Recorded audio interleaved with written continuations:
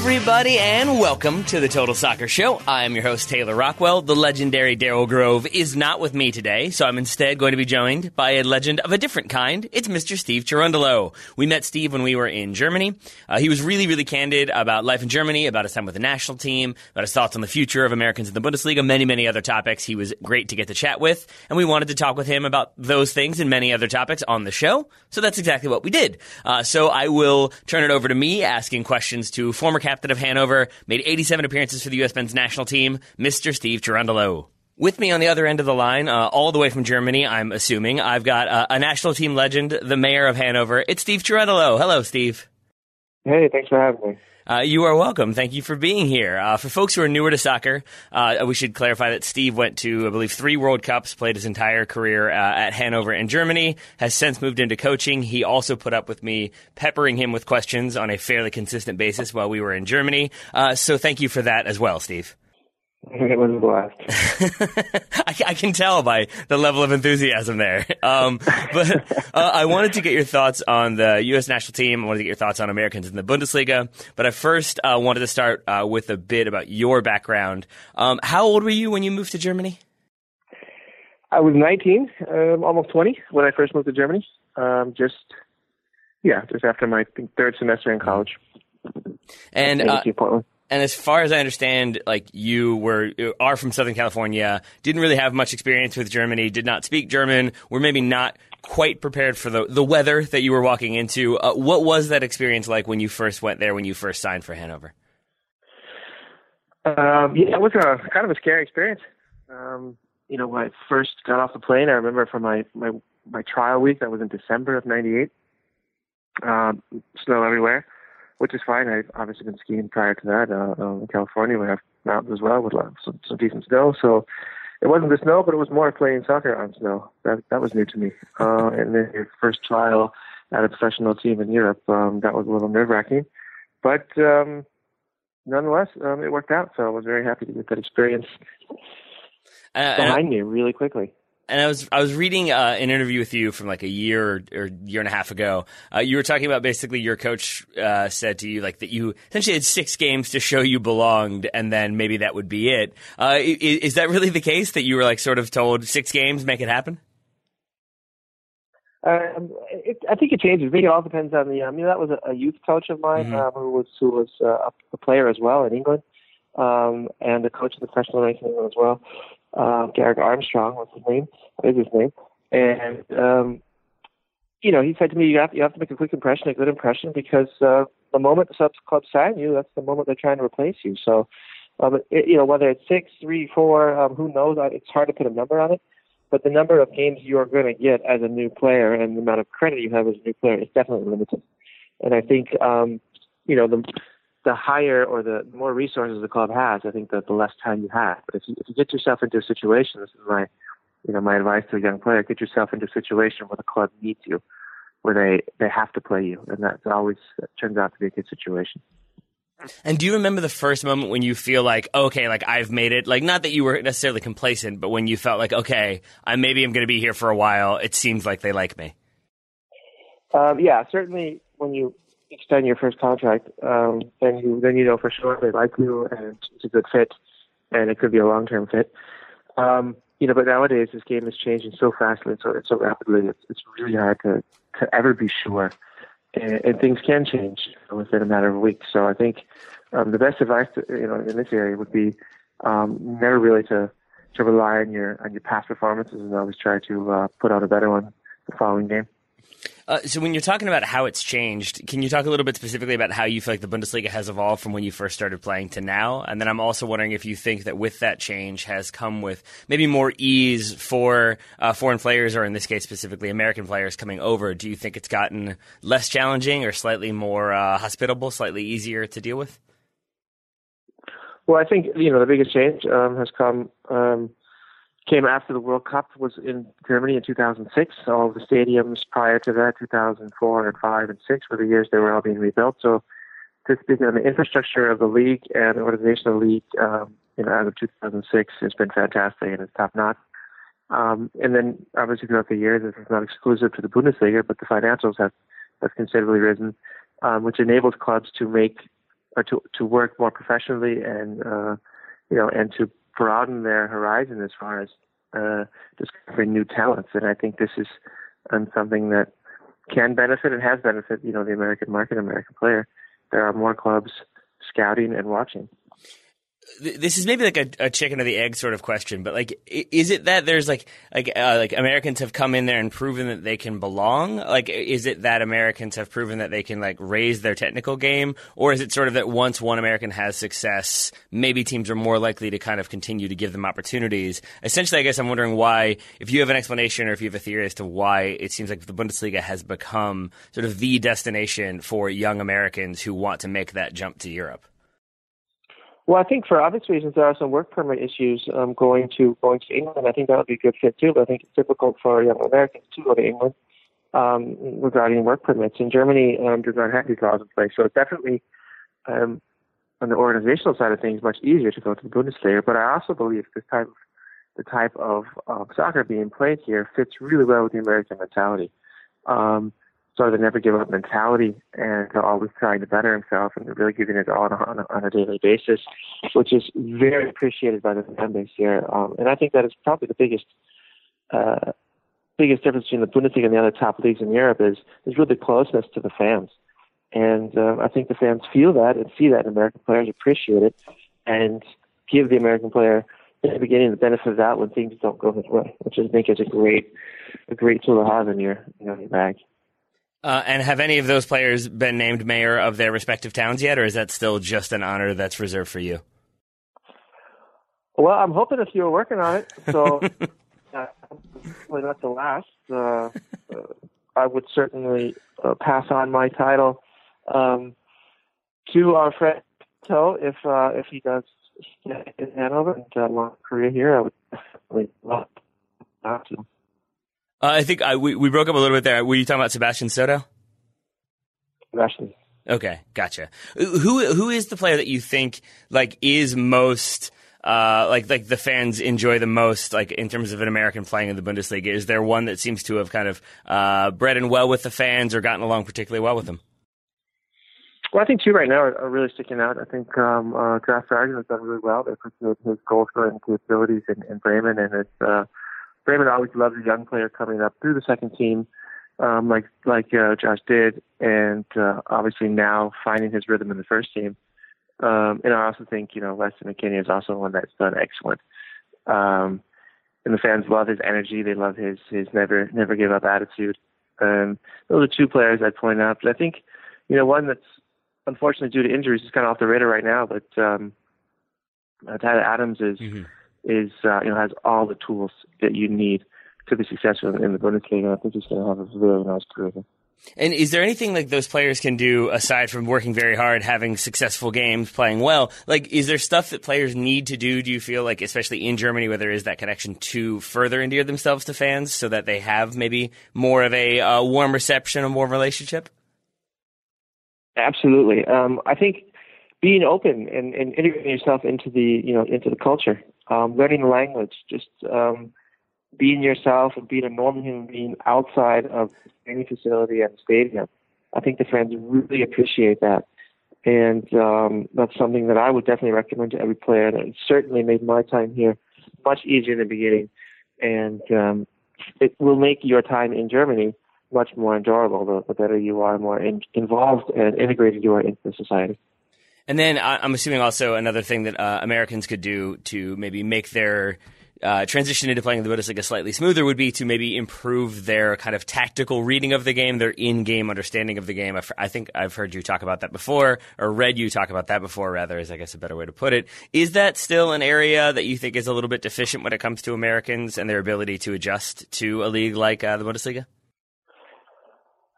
Yeah, there is an adjustment period just because the game is played a little differently here than it is in the United States. And I'm not judging by any way. I'm not saying one is better or the other, but it is a little different. And I think players who have the capabilities to learn quickly and to adjust quickly will have more success with, certainly early on. And I think that's something that's very important. And most of the differences that I've seen, that I experienced in myself, have been the tactical experiences. I think your average American player is physically well equipped to compete at a very high level here, technically as well. and on the mental side of the game also. So I think the last little bit or the component of the game that one needs to kind of catch up on a little bit, or at least learn this style, is the tactical side. Is there a way that Americans could be doing that at home, or is that something that it really requires you being around that kind of next level opponent to be able to raise your game effectively? Well, I think watching different soccer will help a ton. There are some of those people. Some of us are visual learners and can kind of learn by watch the game and have role models and kind of learn from that. That's one part of it. Analyzing games, from a computer screen or a TV screen, what have it. The other part is putting yourself in an environment in a space to play high quality games at a regular basis. And I think that's the key. I think a lot of these young German players have, week in and week out, a top notch game from the age of 16 to 18. And I think that's something that we can improve on in the United States. Much more still to come from my conversation with Steve Cherundolo. But first, if you are feeling anxious about the future of the U.S. men's national team, if you're uncertain about the future and it has you up late at night worrying and pacing and all that bad stuff, then today's sponsor is for you. It's our friends over at Feals, F-E-A-L-S. Feals is a better way to feel better. Their premium CBD will keep your head clear and help you feel your best. It's been proven to greatly reduce anxiety, pain, and sleeplessness. So again, if you're feeling sleepless, anxious, painful about the men's national team, then you can have some Feals and you'll feel better. Because navigating the world of CBD can definitely be complicated, but it is the case that navigating the world of CBD can be complicated. You've got different products at different gas stations, and it always seems sort of not legit. At Feals, they make the process as simple as possible so you can start feeling better sooner. If you're new to CBD, Feals offers a free CBD hotline and tech support to help guide you through the discovery process, but they can guarantee you that there's no high, there's no hangover, there's no addiction. It's just there to make you feel better. You place a few drops of Feals under your tongue. You feel the difference within minutes. It acts that quickly. Feals has us feeling our best every day, and it can help you do the same, especially when we're bummed out about the national team. Maybe Feals comes in and helps us feel a little bit better. You can become a member today by going to feals.com/TSS, and you'll get 50% off your first order with free shipping. That's FEALS.com/TSS to become a member and get 50% automatically taken off your first order. Feals.com/TSS. Thank you very much to our friends over at Feals for sponsoring today's episode and making us all feel better about the state of the national team. Now, with that in mind, back to my conversation with Steve Cherundolo. So you, last we spoke, I believe you were in the process of getting your UEFA Pro license, maybe with an eye towards helping Americans get to that next level. Where are you in the UEFA Pro license process? We're about halfway. The first exams finished, so I'm happy to have that finished. I think we have a Christmas break coming up shortly. There's 2 more weeks of school and then Christmas break, and then it's just really freshening up and more work in areas of psychology and nutrition, and then it's a lot of testing, 2 months of testing, and then we're finished. So you really are like a full-on student. You get a holiday break and everything. That's nice. Yes, I am a college student again. My mother is very pleased with me. So what were the first exams like? Like, were you up all night cramming? Is it that sort of exam, or is it more of a practical, they want to see your approach to training or something like that? No, it was a written exam. The practical exams, they're coming, I think, in February and March. But they're always ongoing. You're always being examined during the UEFA Pro license. The first exams were written, and thankfully they all had to do with the game of soccer, so it wasn't too crazy. There was a lot of cramming because of some terminology you need, and just the order of the words they like to put things into. So yeah, there was cramming. It actually reminded me of my days back in the dorm, so it was kind of nice. Good. And then from like a coaching philosophy standpoint, are there coaches that you find yourself sort of gravitating towards from their either the way they like to play, their tactics, or just their managerial style? Are there coaches who you are sort of seeking to emulate in bits and pieces? Yeah, absolutely. It's a mix of coaches. I think a lot of ex-pros kind of bank on that, of taking a little bit of each coach they've had growing up. And as we get older and hopefully wiser, you start to make new impressions, or you start to look at other coaches and travel around. I've been doing some work with Borussia Dortmund at the beginning of the season, during preseason with them, and was able to watch the trainings and ask questions how they work. their coach, Lucien Favre, who I'm a big fan of the tactical side of the game and really the detailed coaching he gets into with this group.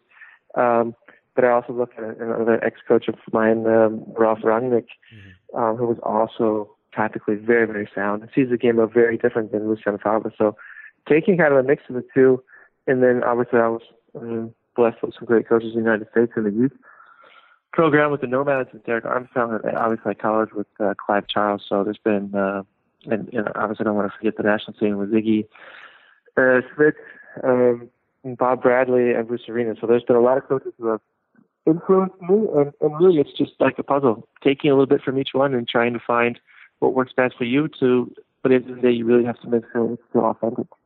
But if you're taking over a team like tomorrow, what does a Steve Cherundolo team look like? What are the tactics? What are the tenets of Dolo Ball, is I guess what I'm asking. Dolo Ball, okay, that's an interesting term. I like that. Yeah, I think kind of what I said there. I just rambling on. I think what's going to happen, what we're going to see is, what I would like to see is a well-balanced side. They will be present in all four phases of the game. Whether we have the ball, we've lost the ball, we've won the ball, or we don't have the ball. I think it's just decision-making at all moments of the game to give ourselves the best chance to win a game. I don't think I want to coach my teams very strong in one phase of the game. I don't want to kind of to be stamped off as a transition coach or just a defensive coach or just an offensive coach. So it's really a well-balanced group, and that's what I'm striving to achieve. And you came back and coached a little bit when Dave Sarachan was interim manager in 2018. What was that process like, and was it a little bit surreal to suddenly be on the coaching side as opposed to being on the playing side of the national team? Yes and no. I mean, the U.S. national team was a very familiar atmosphere, environment for me, and it was great to be back. I loved playing for the team, and it was a wonderful opportunity that Dave gave me to be with his staff for a couple of games, and I really enjoyed it. So yes, it was at some point different being on the coaching side because there were some players that I had played with, namely Brad Guzan. To give you one example, so there's a little difference there, but we're all adults and we can deal with that. But for the most part, the U.S. national team, like I said, is a very familiar environment for me. So it was more of a pleasure than it was a burden. Mm-hmm. So you played, as you said, with Brad Guzan. You also played a little bit with Greg Berhalter. What was he like as a player, and what was he like in the locker room as a player? Greg was an excellent player on the training field and on the game as well. Very intense, great mentality. A great student of the game. I think you see a lot of that in his coaching, as far as I can tell from the outside looking in. Very analytical, very, very technical. And it's really the type of soccer he's played, and especially the last two games. He was a player as well. So it was, he is very authentic, and I like the way he's doing things. Was he like a get hyped sort of guy, or was he like the quiet, it's game time and I'm not speaking kind of guy? No, Greg is very vocal. Okay. And I think a lot of coaches are vocal. He was vocal as a player, and he is now. It was always stated opinion, which was great, and definitely an important part of the group back then, prior to the 2002 World Cup. And an excellent guy in the locker room, but also somebody who's very important for the atmosphere on the training pitch as well. So that was, as I said, a year ago, back in 2018. It's been a year since then. How much progress, or what type of progress, do you think the U.S. men's program has made in that time under Berhalter? It's pretty difficult to say. I think if you look at just the results, I think there have been some ups and downs on that end. But I think if you look at what Greg and the staff and Ernie are trying to achieve, it's completely playing a different style of soccer and dominating with the ball and kind of creating a new brand. It's a huge mountain to climb, and I think what we all need to be is patient, and I think to give them the time and the resources to achieve that, because it is a long haul and things don't happen overnight. Do you think that style, because there has been some concern that style might be easier to implement at club level than at national team level, do you buy into that, or do you think it is just a matter of it takes time, but eventually we can get there? No, I believe if you have a goal and you work towards that goal and you use the proper resources and through selection of players, I think you can achieve that goal. I don't think that's an issue. Whether it's realistic we can maintain that goal for the next 30 years and that will be our style of soccer, I don't know. I do not have a glass ball I can look into. But it's a process that is definitely engaging and interesting. So I think it's something that we need to follow very closely over the next few years. We get questions about past national teams and how they chalk up against the current national team a lot, but I've never had the opportunity to ask a player from one of those past national teams. I think that 2002 squad, I know you had some injuries there, but if you were fully fit, I assume you would have been heavily involved. That 2002 squad, though, so many people look to it as this, as maybe one of the best performing teams, one of the best teams the U.S. has put together for a World Cup. I guess first question, do you sort of agree with that team holding that status? And second, I guess, do you feel comfortable with that team sort of shouldering the burden of this was this team that played such great, exciting soccer. Why can't we do that anymore? Do you feel like that team justified that feeling, or maybe was it a bit more counterattacking and good results make us have a more rosy outlook on that squad? Yeah, I think what happens is when you talk about past results and careers of players, you tend to only think about the positive things. And I personally remember games where we were in Europe in the middle of March. It was cold against top European teams where we didn't see much of the ball, and when we did have the ball, we didn't do much with it. So I think it's so difficult to really compare. The game is different. The group of players are different. So hard to compare. So I can't answer that. But it was a very well balanced team. There was a good mix of young players, a younger generation coming through. Throw myself in there with Carlos Bocanegra and Tim Howard, coming through with the older guys like Claudio and Casey, and Greg, obviously. So there was a really good mix of two generations, and I think maybe this is the problem of the past couple of years, is there really hasn't been that handoff of generations where that happened from 2006 to 2006 to 2010. So maybe that is a little bit of the issue that was going on with U.S. soccer. But it's, like I said, impossible to compare teams from, 17 years ago? Yeah, a little bit, yeah. Well, so do you have an idea then about why maybe that handoff hasn't gone as smoothly, why there has been not necessarily a talent gap, but why it hasn't been a transition from this generation of very good players to the next generation of very good players? Well, it's one of two things. It's either that we don't have the players, or we didn't select the right players. It's one of the two. But I cannot tell you what it is because I was not on the decision-making process. And from looking from the outside in, I think it's really difficult to say. Mm-hmm. So then what about you going forward? Is that a position you would like to be in? Would you like to maybe get involved in coaching at youth national team level with an eye towards the senior gig at some point? Well, absolutely. I would not, at this point, cancel anything out or cross anything off the list. I'd love being part of the U.S. national team program, and if both sides profit from that in the future, then I'm all for it. So, who knows what the future holds? I'm assuming this wasn't on the exam question, but I'm going to ask you, is there a dream job that you would most love? Would it be the national team? Would it be Bayern Munich? Would it be somebody else? Would it just be managing Hanover for 15 years? This was not on the exam. Actually, that's a good question. Maybe I'll ask our instructor if we can do that for next year's class. But I do not have a dream job. I think it's hard to put a name on a job, but what I can say is I can maybe describe it. I would love to be a part of a program, a club or a program. It could be a federation where you have the opportunity to develop something over a long period of time. Long period of time is relative in this business, but at least for a couple of years. That's something that I would love to be a part of. What I'm not interested in is jumping from one seat to another every 6 to 8 months. Mm-hmm.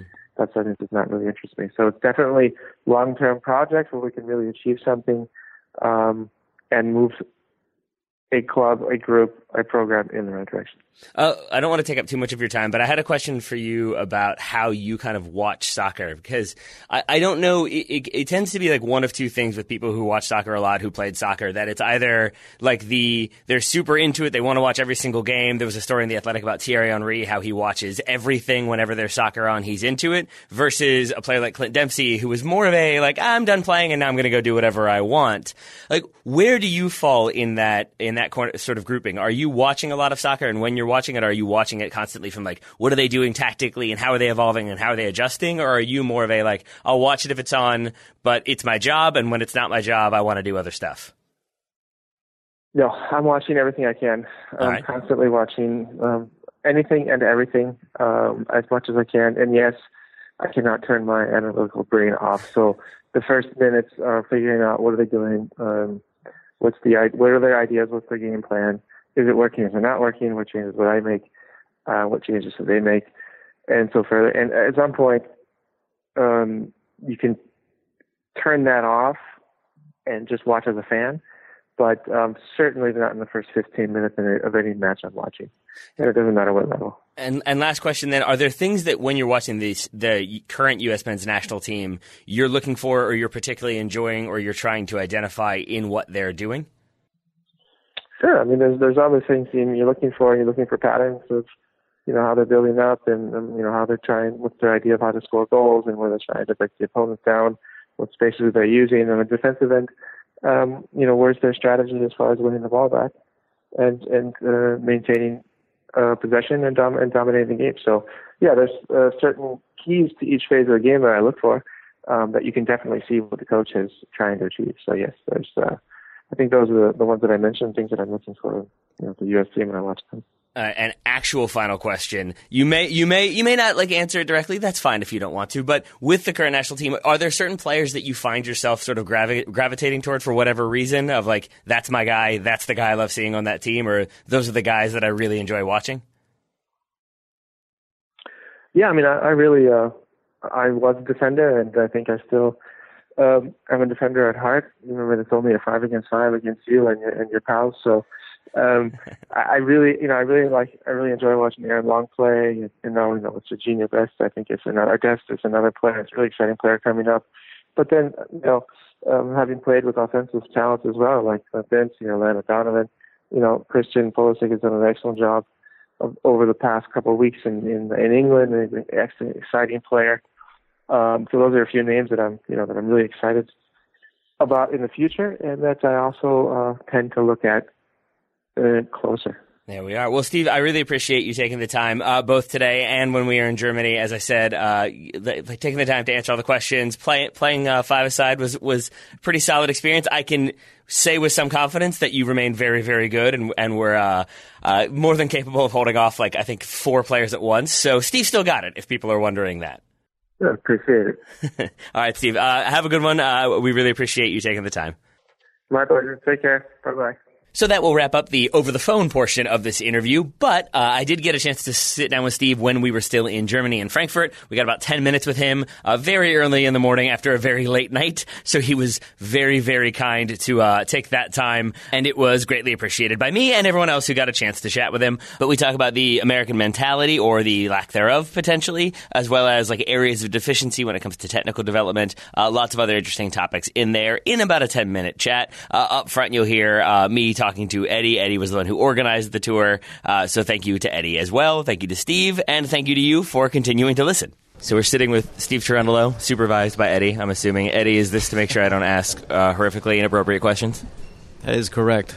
I shall do my best. Steve, I wanted to start off with a basic one. We heard a lot about the Bundesliga yesterday. I'm wondering, for you, how different is the Bundesliga today from the Bundesliga that you started in all those years ago?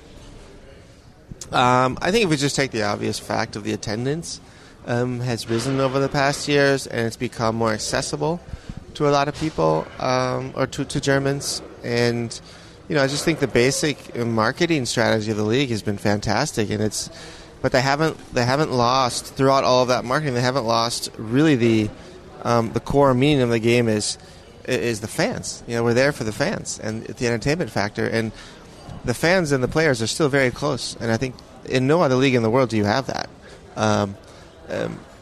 maybe the MLS, but I can't comment on that too much because I haven't seen a whole lot of games live.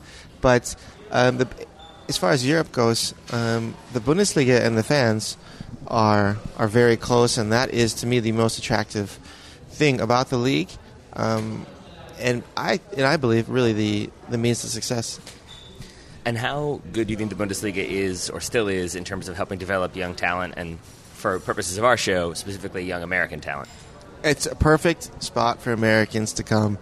The average American player has a fantastic mentality, which is really appreciated here in Germany. So that's a step up for every single American who comes over here. They're appreciated by German coaches and the fans. They're technically sound, and they're physically capable to put up with the league. The fourth component of a player that you would need to succeed in the Bundesliga is the tactical side of the games. But the German coaches and the clubs are so good on the tactical side of games that they will teach that to a young American player. So any player who's willing to learn a little bit about how to play German football will succeed and flourish over here.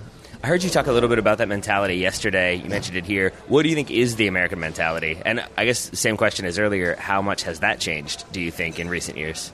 The mentality is to me, pretty simple. Never give up. Fight until the end. And I defend my goal with everything I have. And at all costs, no matter what it costs, we want to win a game. So that winning mentality is very important in German football. Mm-hmm. And I think every American player that I grew up with, that I grew up watching, that I played with in the men's national team, that was very dominant. It was a very dominant trait. And I think the younger generation now still has that. They just need to find it and bring it out more often or not. A lot of the game now is focused on the technical side, and then you kind of lose a little bit of the mental side. So hopefully in the future, especially with the men's national team, we'll see more of that animal on the inside come out. And when you first came up, when you first got your opportunity, what was the thing that was like that you really had to catch up on? What was the thing that was the hardest for you when you first came into Hanover training? The speed of play and the tactical side of the game was pretty new. So I was athletically very gifted and technically okay, and I have the ability to learn quickly. So I think in the beginning I was running a lot, I was covering a lot of ground, and I was doing a lot of the dirty work, but it was not effective. It was just pure effort. And so over the years I learned, okay, if I run there and do that, then I can't be there, and where it's important. So I think over the years I understood what's asked of a player and how to think your way out of a problem instead of run your way out of a problem. Mm-hmm. And I think this is a process that a lot of players go through when they first come over here.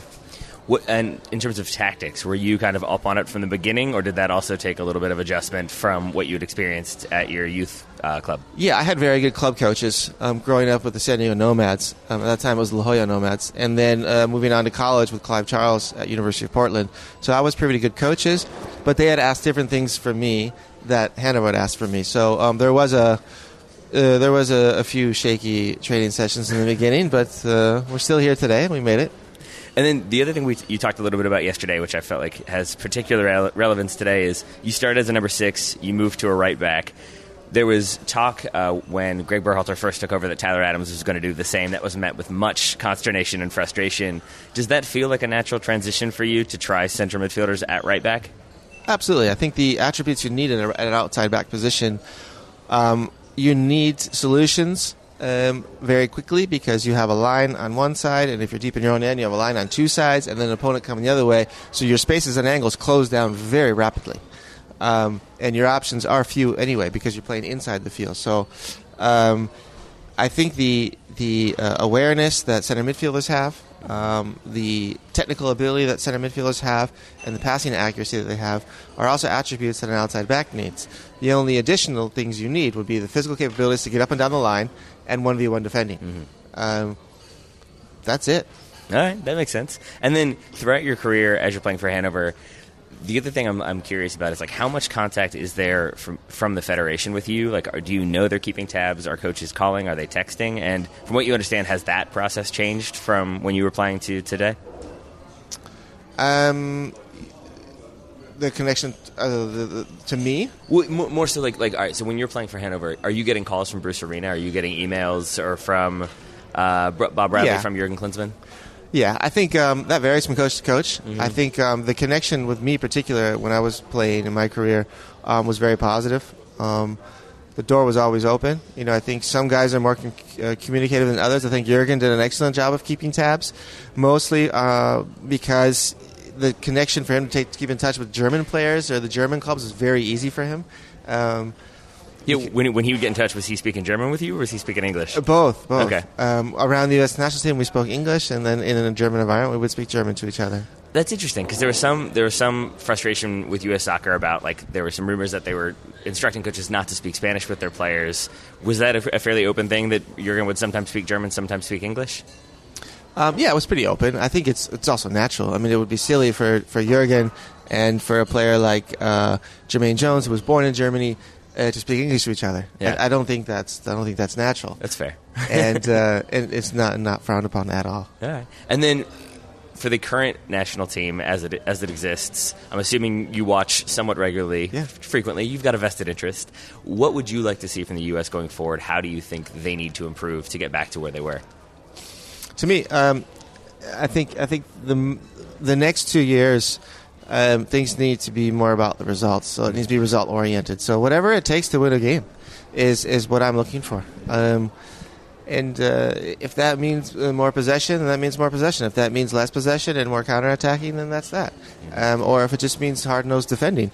I think the tools are there, and I just think that the direction will be guided by results in the next 2 years. And I think that is a pretty good indicator of how you're doing if positive results are regularly shown.